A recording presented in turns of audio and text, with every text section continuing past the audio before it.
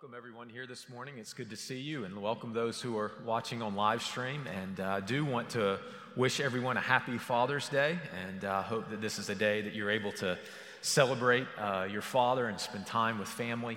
And so glad that you are here with us this morning. This morning we are going to continue our 3-week series in the Psalms, and this morning we are going to turn to Psalm 90. So if you have a copy of the scriptures, I encourage you to take your Bible and turn to Psalm 90. Psalm 90 is actually the only psalm in the book of Psalms that is written by Moses. As the title reads there, as you turn to Psalm 90, you'll see the title reads, "A Prayer of Moses, the Man of God." And the theme of the psalm will be the title of our sermon this morning. The title of our sermon is "The Eternal God and Mortal Man." The Eternal God and Mortal Man. And so as we think about this concept, as we think about this theme, we recognize that God is eternal, that He has never had a beginning, that He will never have an end. He simply is. And yet in contrast, man is mortal. We have a beginning. We are subject to decay and death, and therefore our life on this earth will eventually come to an end. The eternal God and mortal man. Now, in the first part of the psalm this morning, what we'll see is that the psalmist considers these two realities in contrast with one another: the eternality of God and the mortality of man. And then as we move into the second section, we see that the psalmist responds to this truth. And the psalmist responds to this truth in prayer. And he prays for wisdom, he prays for pity, he prays for satisfaction, he prays for restoration, and he prays for meaning. You know, a central or important aspect of this psalm is the reality of death. And death is a scary thing. In fact, as a society, we don't like to think about death very much. We try to ignore it or avoid death as much as we can, speaking generally of our society. In contrast, the Bible talks about death a lot. In fact, the Bible talks about death so much that it's bound to make some people feel uncomfortable. But I want you to see from our psalm this morning that the Bible doesn't talk about death simply because the Bible is a morbid or hopeless book, which it is not. But rather, the Bible speaks about death because God wants us to know that if we understand who He is and we understand who we are, then there is in fact real hope in death. And there is the possibility for us to experience real joy in the life that we live now and in eternity. So with that in mind, I want us to look at our psalm in these two parts. First of all, we'll consider a contrast between the eternal God and mortal men. This is found in verses 1 through 11.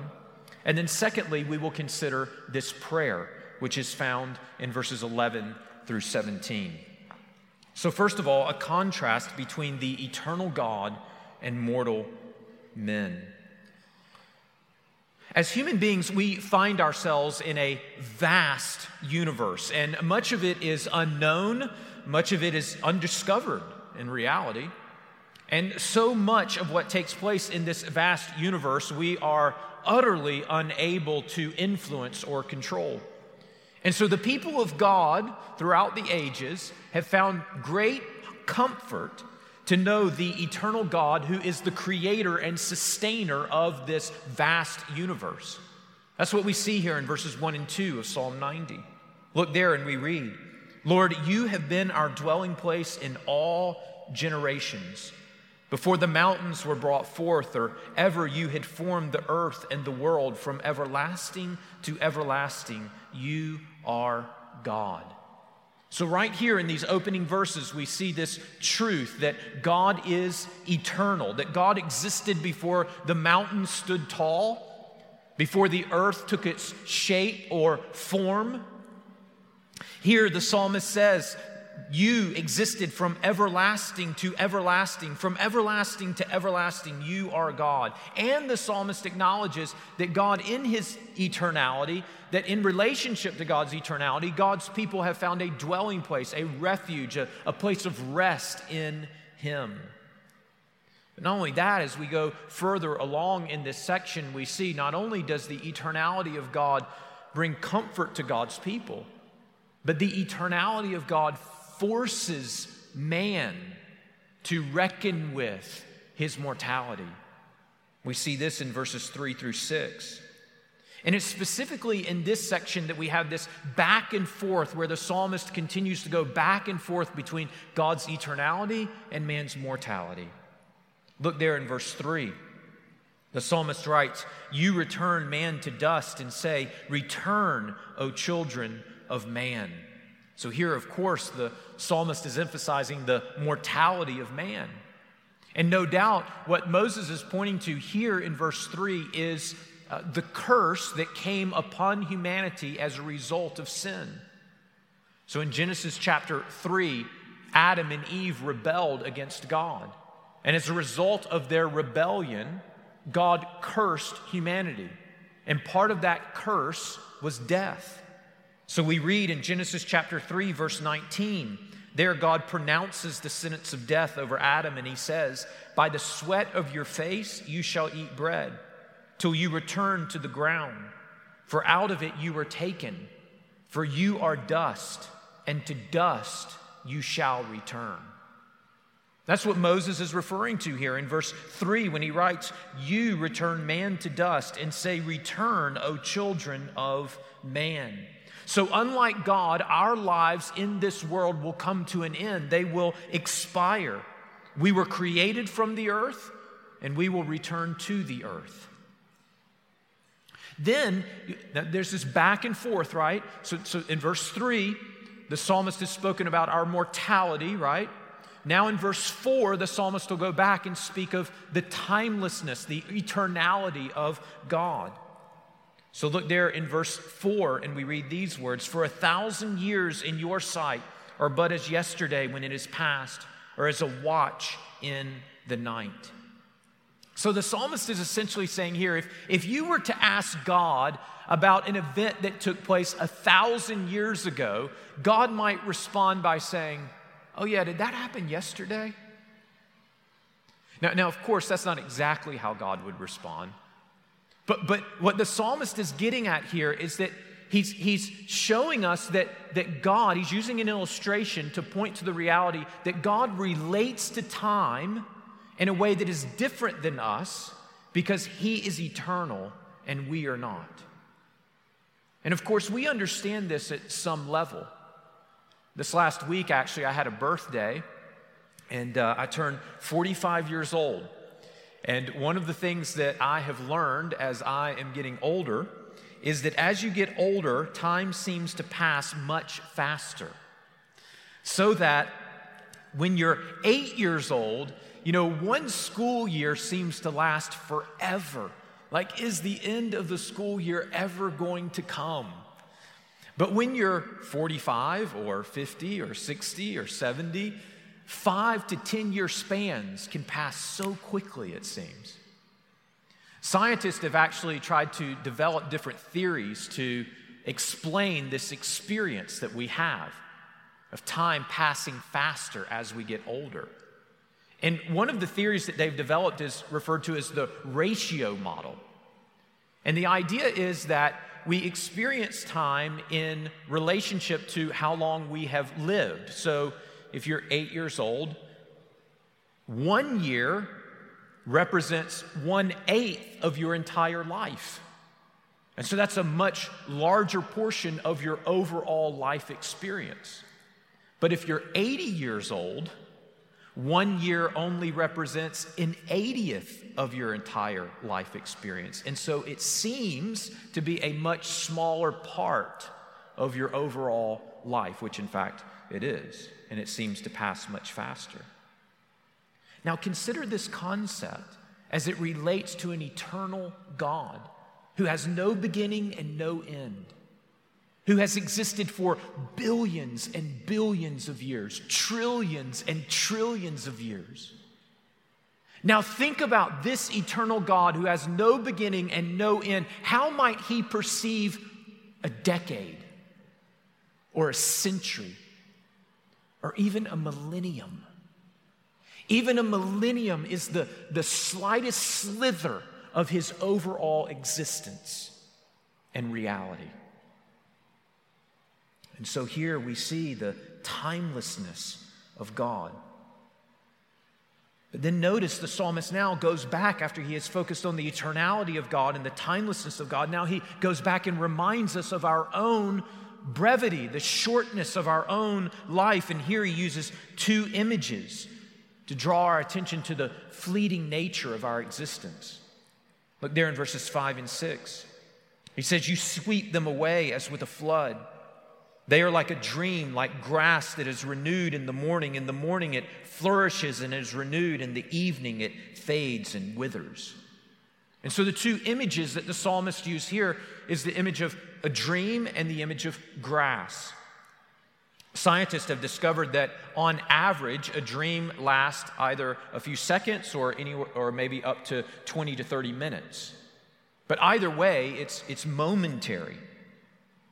It's here one minute and then it's gone the next. And even the content of a dream has no staying power. It's a phantom. It seems real in the moment when you're in the midst of it, when you're dreaming, but then you wake up and it's gone, right? And that's what the psalmist is getting at here. A second image that the psalmist uses is that of grass. We know that in the ancient Near East in particular, if there was a good rainfall, a covering of grass could spring up and you would have grass, green grass in the morning. But because of the hot, dry climate, in the scorching sun, that carpet of green grass could be withered and died by the evening. We know something of this in Augusta, Georgia, right? We know what it's like for green grass to be withered and made brown by the hot sun and how quickly that can happen. And so the psalmist is using this image here to compare the eternal reality of God and his existence to the very temporary nature of our existence. In one moment, we are vibrant and we are flourishing, and in the next, withered and gone. So we see here that the psalmist has revealed to us that the eternality of God is, in one way, a comfort for God's people. But the eternality of God also forces us as humanity to deal with our own mortality, the shortness, the brevity of our own life.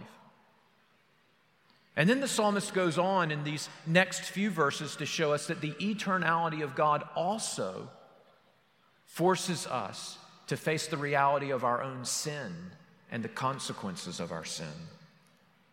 Look there in verses 7 through 11, we read these words. Verse 7, "For we are brought to an end by your anger, by your wrath we are dismayed. You have set our iniquities before you, our secret sins in the light of your presence.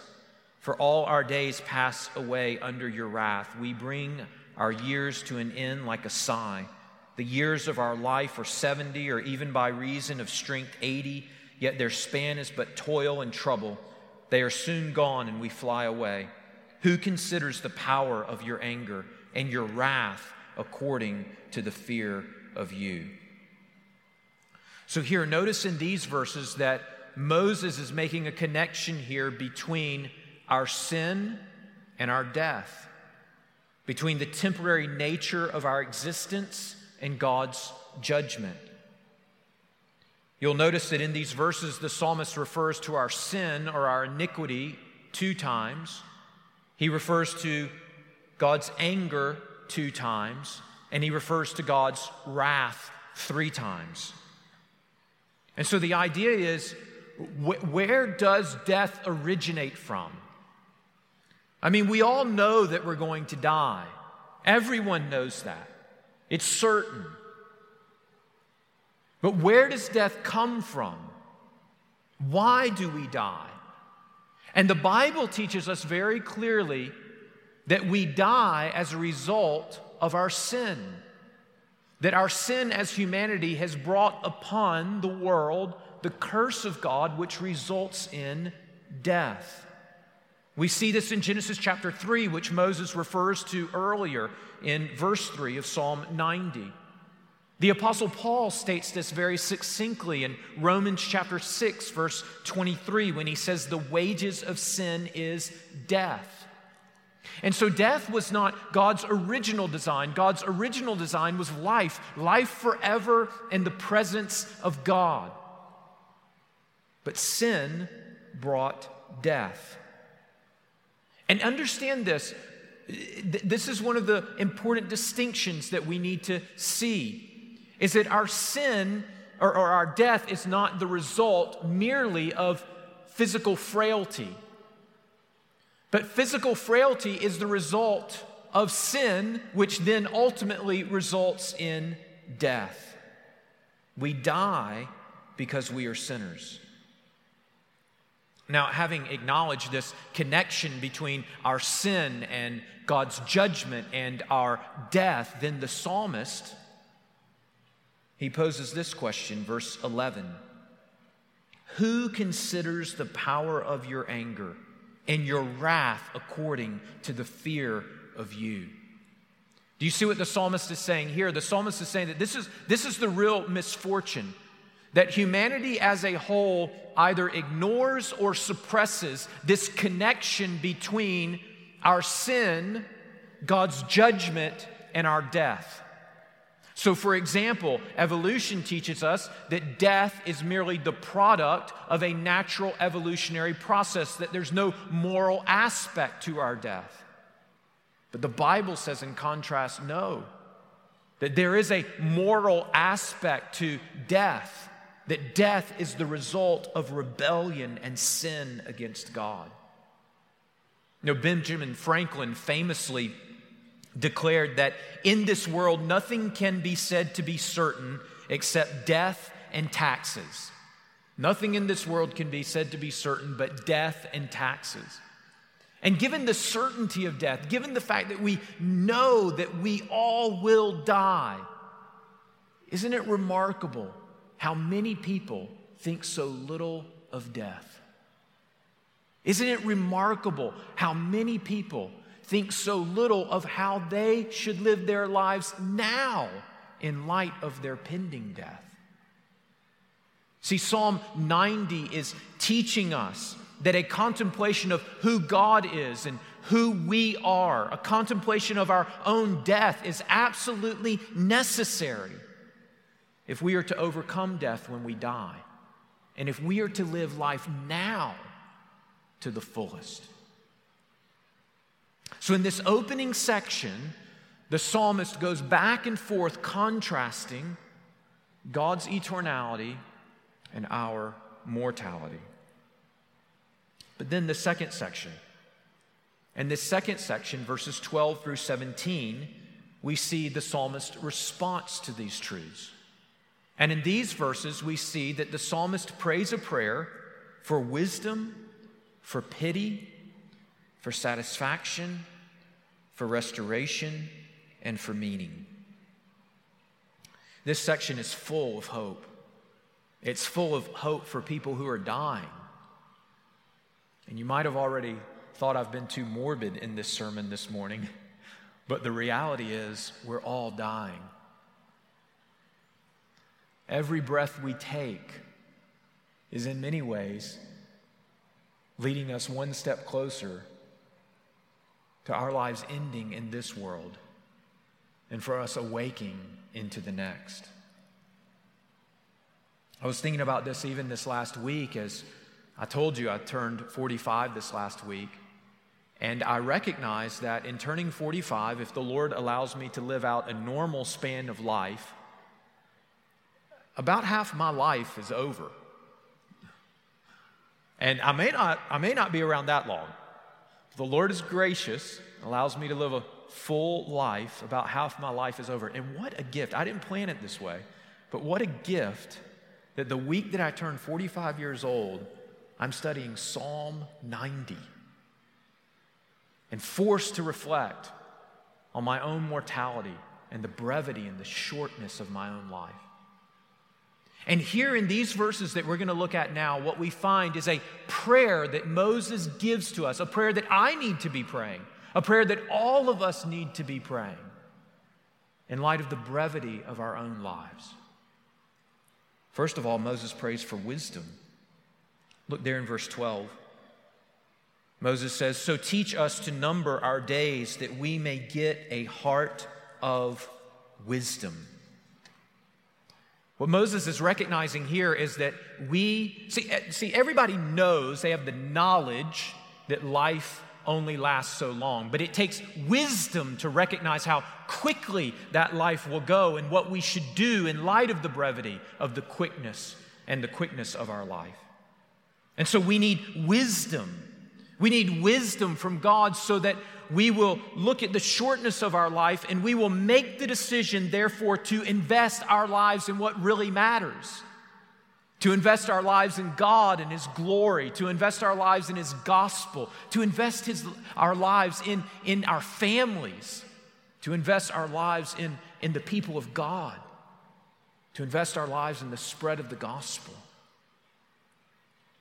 An appreciation of the eternality of God and the brevity of life. Do you see? It will give us a sense of purpose and intentionality and focus in life so that we don't piddle away our short lives on things that do not matter. So that our prayer before the Lord would be, Lord, in this short life that you give me, whatever relationships you give me, resources you give me, gifts you give me, opportunities you give me, I want to maximize them for your glory so that they will count for eternity. I do want to say a word here on this point just to our young people who are here this morning or maybe watching on the live stream. You may be in elementary school, or you may be in middle school, or high school, or college. But understand, as a young person, you have a tremendous opportunity before you to determine early on in life. Your life it'll go so fast. You have a tremendous opportunity to determine now as a young person that I will live all the days of my life for the glory of God. I remember when I was a junior in high school, the Lord got a hold of my life. I was about 16 years old. And at that point in my life, I determined I am going to live my life for the Lord. And I have not done so perfectly. But by the grace of God, I have attempted to do so consistently. And I tell you, I do not regret that decision for one moment.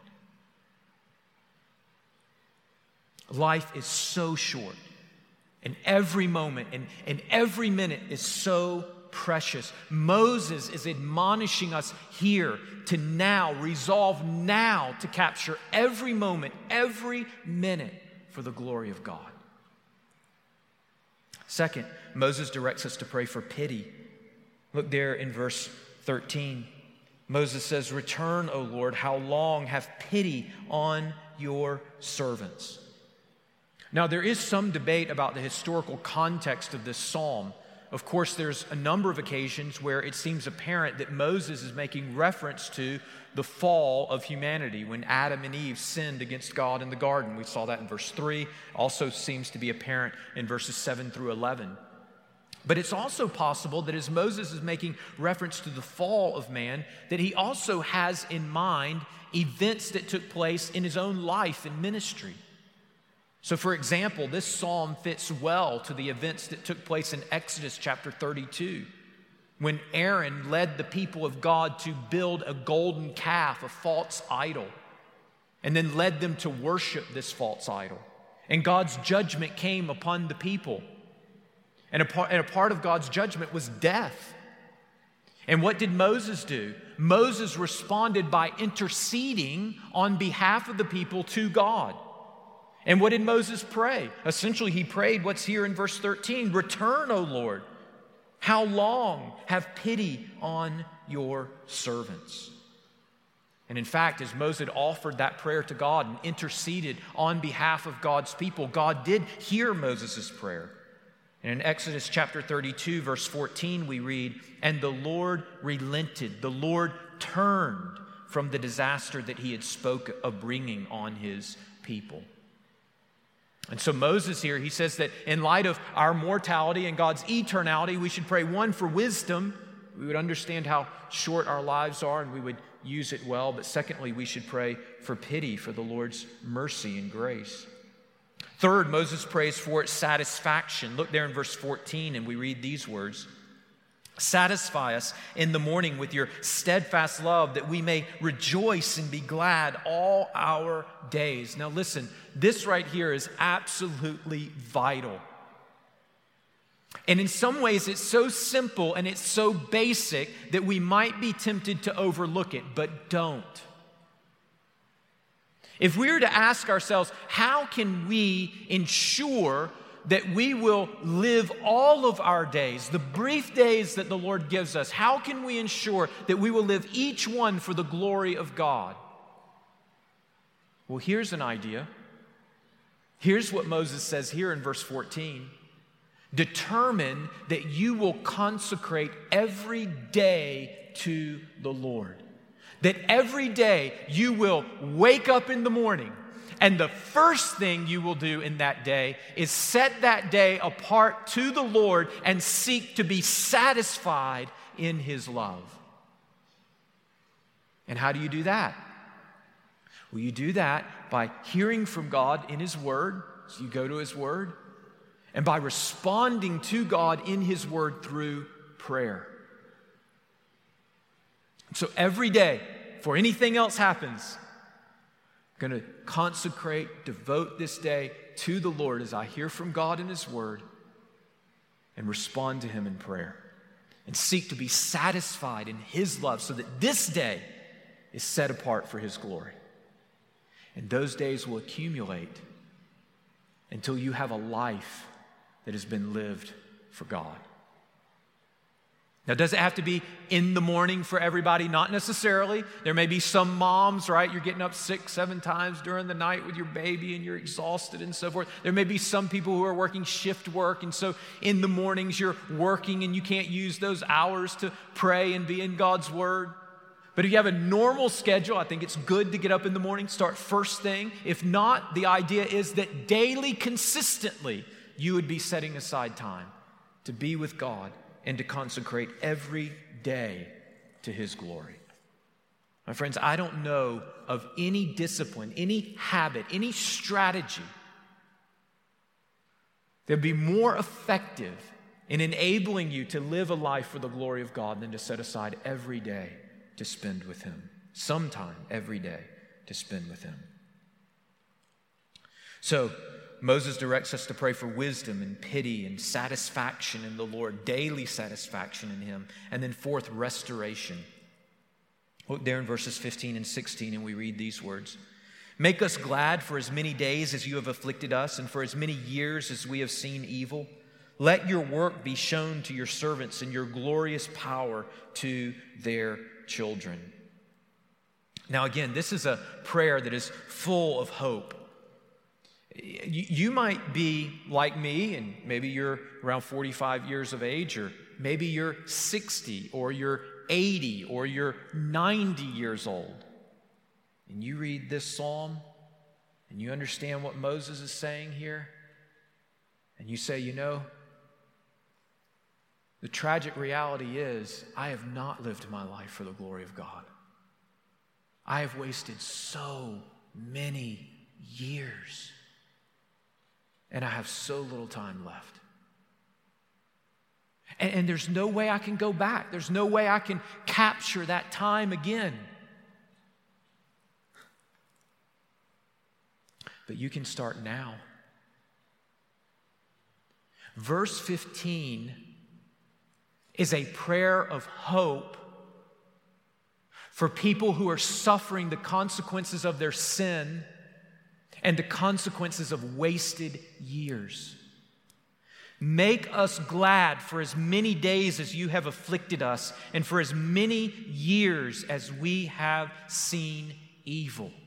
And listen, my friends, the Lord is able to answer that prayer.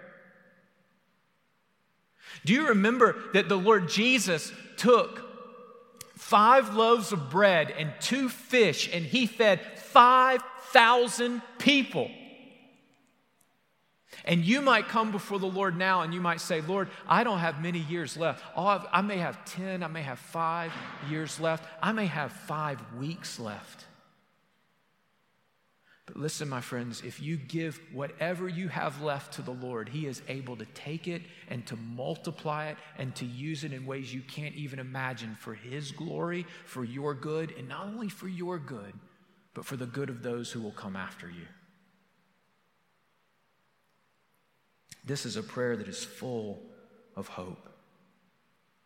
Eternity is long and our lives are so short. Let us pray for the restorative mercy and grace of God upon whatever years we have left. Fifth, the psalmist prays for meaning and significance and purpose. Look there in verse 17. Let the favor of the Lord our God be upon us and establish the work of our hands upon us. Yes, establish the work of our hands. You know, on the day of judgment, there will be many who have worked their entire lives, worked their fingers to the bone, creating and producing and consuming, and all of it will fade away into nothingness. But there is a work. There is a work that is done unto the Lord that will last forever. It's a work of a mother or a father, unseen, laboring on behalf of their children. It's the honest work of a mechanic who does an excellent job as unto the Lord. It's the work of investing in and discipling children and young people. It's the consistent investment in God's people, the church. It's the ongoing support and labor of taking the gospel to the nations. These are the types of works, these are the types of labors that will resound throughout eternity for the glory of God. And so we are to pray with the psalmist. Oh God, given that my life is so short, given that my years are few, and yet I face an eternal God before me, may you take whatever I give myself to in this life. May you take the work and the labor that I give myself to in this life, and may you fill it with purpose and meaning so that it's significant now and for all eternity. Will you establish the work of our hands?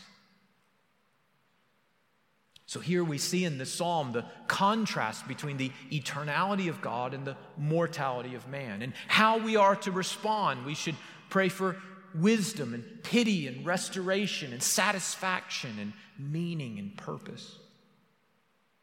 There's just one other thing, though, I want us to notice here in Psalm 90.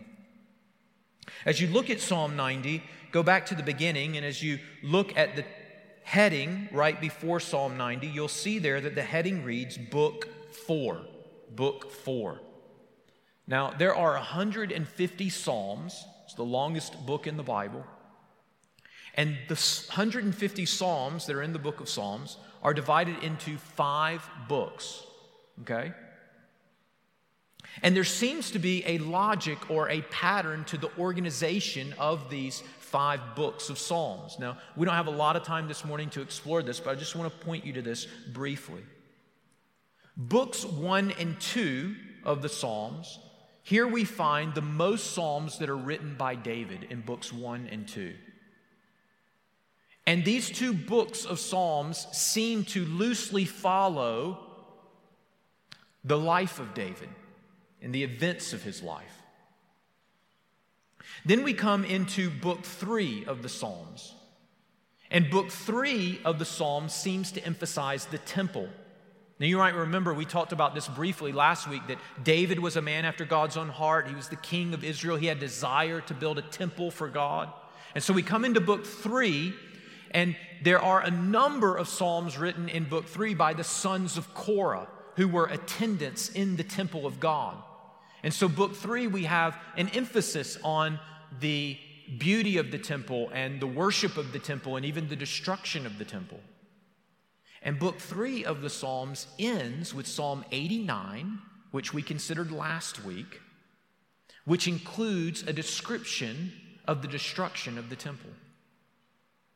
And there's this sense that's left in Psalm 89. Now, the temple's been destroyed. Well, is God going to be faithful to his promises? Will God come through? And then we come to book 4 in the Psalms. And book 4 of the Psalms opens with a psalm of Moses. The only psalm of Moses in the book of Psalms. And it's as though the person who's compiling the Psalms and organizing them and putting them together, it's as though as we follow this storyline, David wants to build the temple, and we have these Psalms in book 3 about the temple, and the temple is destroyed at the end of book 3. It's as though the one compiling the Psalms is saying, we need a new Moses. You remember the people of God, they rebelled against God in the Old Testament in Exodus 32, and God was going to bring down his wrath and his judgment upon them, and they were going to die. And Moses interceded on behalf of them, and God showed them mercy, and he spared them. And now the temple's been destroyed, and the people have been exiled, and everything's in rubbles, and it's as though the person who put together the book of Psalms is saying, we need a new mediator, we need a new Moses. In fact, this idea, this pattern that we're following here seems to be confirmed because the last psalm in book 4 also mentions Moses. In Psalm 106, verse 23, this is the last psalm of book 4, we read, therefore God said he would destroy them, had not Moses, his chosen one, stood in the breach before him to turn away his wrath from destroying them. Here's the problem. The people of God need a new Moses. They need a mediator to intercede on their behalf because they are facing death as a result of their sin. And how can they stand before this eternal God? But Moses is dead. Moses himself is dead because Moses needs a mediator. And so who is this mediator?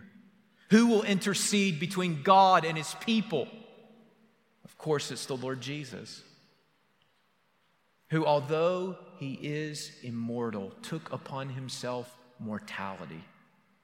And at the cross, died the death we deserve, taking the curse of sin upon himself. And then he was raised from the dead, conquering death forever. And he sits at the right hand of God, where he lives forever to make intercession for us. He is the perfect mediator. He is the new Moses, who brings together the eternal God and mortal man, so that in this life we might know and enjoy God, and so that our lives now might count for eternity, and we might know and enjoy God forever in the life to come. Let's pray and ask for God's grace to do just that.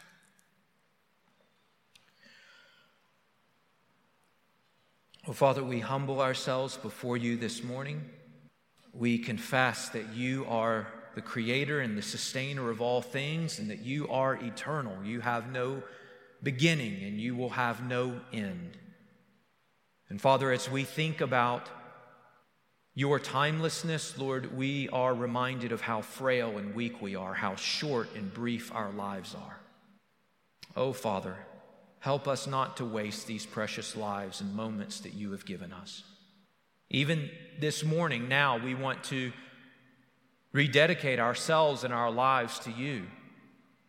May every moment, may every minute be lived for you and for your glory. And God, we do thank you for the Lord Jesus. We thank you for his life and death and resurrection, and we thank you that through him we can know you and that life has meaning and significance. And it's in his name we pray.